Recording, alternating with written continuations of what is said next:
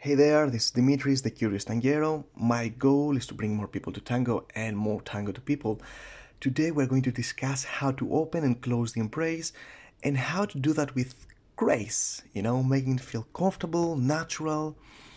If you're not a member yet, please go to thecurioustanguero.com and join the Curious Tanguero newsletter. It's free, it's fun, you're going to learn many ways to improve your tango. Now let's start. I don't like breaking the feeling of connection with my partner. I mean, nobody does, right?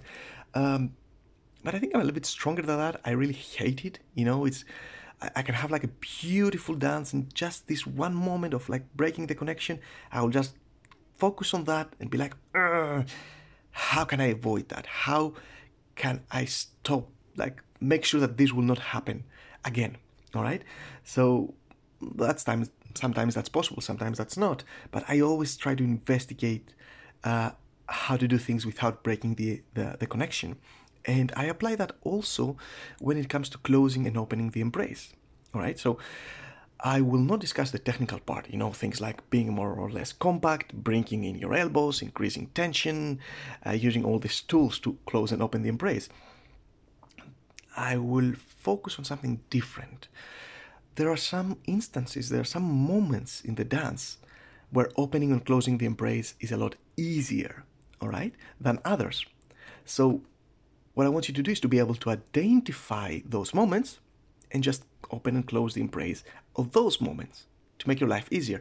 Of course, as you progress, you should know how to do that in more cases, but start with the easier one. Make sure that you can do that without breaking the connection, and then we can move forward.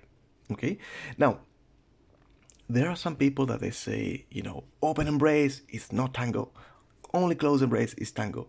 Some other people say, no, close embrace restricts you a lot and stuff like that. All right, this is your choice. This is your choice to decide if you want to dance always open embrace, always close embrace, or if you want to play between open and close. For me, what's important is that you have a reason. There is beauty when your choices have a why. Doing a movement just for the sake of doing it doesn't have a why, and it might feel empty, doesn't have a reason. A close embrace is often more intimate, but not always, okay? And for some people, it's the only way to dance tango, and that's okay. But if you're one of those people, I get it. Please enjoy tango the way you like. It's a personal thing, all right? I love close embrace, and I enjoy also open embrace. In my perspective, opening the embrace serves for different functions, right? Sometimes you just want to explore a movement that requires more space. That's it. There are some movements that simply cannot be done in a close embrace. So if you want to do this movement, you need to open. Sometimes you want to interpret an expansion in the music with an expansion in the embrace. Suddenly you have this kind of violins there, like tutti. All the instruments start playing together and you have this expansion in the music and you open the embrace. It's a musical interpretation, okay? Sometimes you might feel very uncomfortable with a specific partner and you just want to maintain your physical integrity. They're pushing you, squeezing you, grabbing you, whatever that is. And for some reason you don't decide to, stop the dance, but you just take a step and you're like, okay, I'm going to open the embrace to protect myself a little bit. I really hope you will not find yourself in those situations, but I think we all have been there, okay? Now, sometimes there's another reason that I really enjoyed. I was interviewing a teacher for the Tango Tips by the Maestros, the second book, not the first one. And I asked her why she opens the embrace sometimes.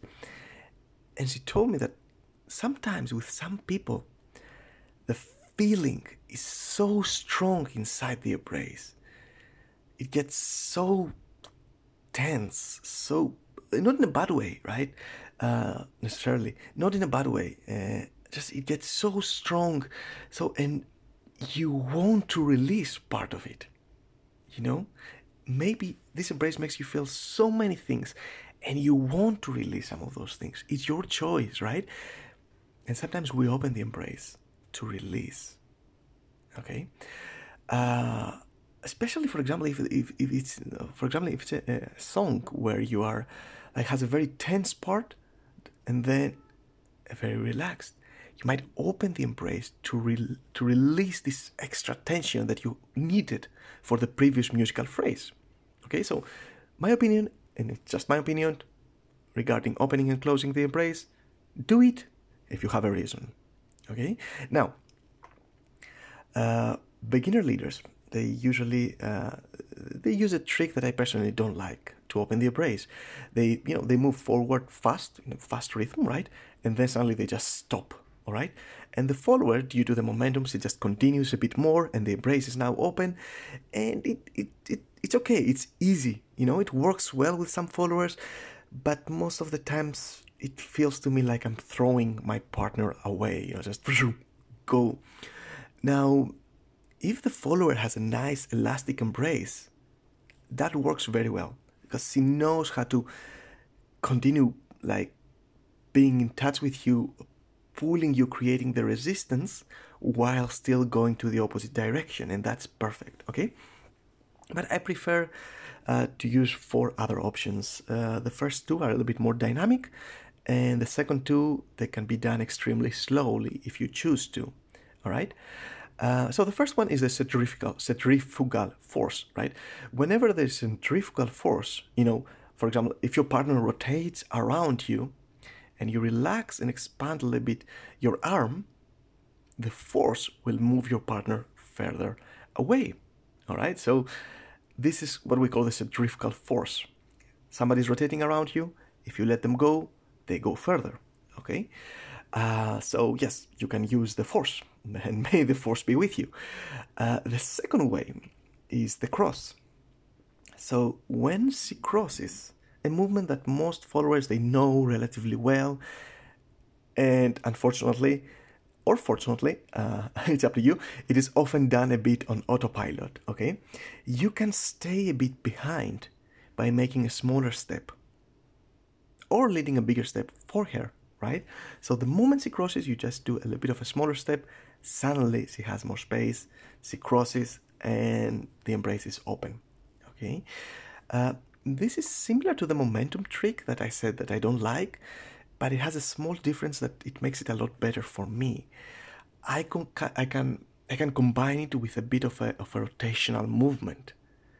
For example, by leading her to a sideways forward step, backwards for me, right after the cross. So she crosses, and then I go back, and I bring her forwards, a little bit sideways as well. This rotational quality, I think, kind of washes away the feeling of simply throwing my partner further away. Everything happens with a little bit of circularity. Of course, you can also choose to come closer to her during the cross.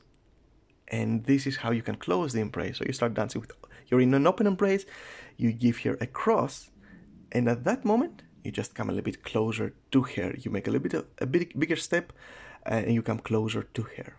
And the embrace is closed. Now, third way, sacadas. Okay, so in the sacadas, you have the base leg of the follower, right? So, and you have the leg that it's going to be the base leg soon after the sacada, right? So what I do is that I step closer to the leg that it's going to become the base leg of the follower. All right, so I step closer while I'm doing the sacada. I step closer to the soon-to-be base leg. So the moment my partner transfers her axis above her base leg, I'm already closer to her, so I can close the embrace. Okay, so you can do the opposite. You can step closer to the soon-to-be free leg. Okay, and that means that you will be further away from your partner's base leg. So the moment she transfers her axis, immediately you are further away from her, okay? So don't forget to relax the embrace when you do it, right? So that she can go away on her axis. Because if you go further away but you don't relax the embrace, that means that you're basically pulling her or you're forcing her to step in a different place where she feels more comfortable stepping at. All right, and the fourth one is the side steps. I really like the simplicity of this and the fact that you can open the embrace extremely slowly if you choose to, right? So when you project for a side step further away from her to open the embrace, or closer to her to close the embrace. You just do the side step and you think, okay, where am I stepping with my side step foot? If you choose to put it further away from her, the moment you transfer the weight, you will open the embrace. All right? If closer, you close the embrace. Okay? And that you can do in two ways. You can only focus on you, and you can step further away from her in the side step, or you can lead her to step further away. And of course, you can do the opposite, or you can mix and match, or you can do both. Okay? So if you have more ways, by the way, to open and close the embrace, please let me know. Okay? Contact me at the email tango@thecurioustanguero.com, or on Facebook, or wherever you find me. I would love to know that. Now, having said all that, for me the most important thing is to pay attention to what your follower or leader seems to enjoy. And that can mean a lot of things. Maybe you can observe that dancer during the dance, if he's like a local dancer, right? You can observe and see how they dance, how they choose to dance most of the time. That's probably what they enjoy. So before making a decision of closing or opening the embrace, and by the way, followers can make that decision too, okay? They just need to know how, but it's the same decision. It's important to know what your partner likes, because you might want to give them a great experience, You might want to make this tanda a very memorable tanda so that they dance more with you. If you enjoy the dance with them and they don't enjoy the dance with you, then why not dance more? So pay attention to that. Another way is to simply pay attention, like in the beginning of the first song. Pay attention to what they do. Do they tend to try to open the embrace or close the embrace? That will give you a signal of how they want to dance. Keep that in mind. It's very important to understand. If it's a friend, you can even ask them, what do you enjoy more? When do you enjoy opening the embrace? When do you enjoy closing the embrace? Start asking those questions to people that you know.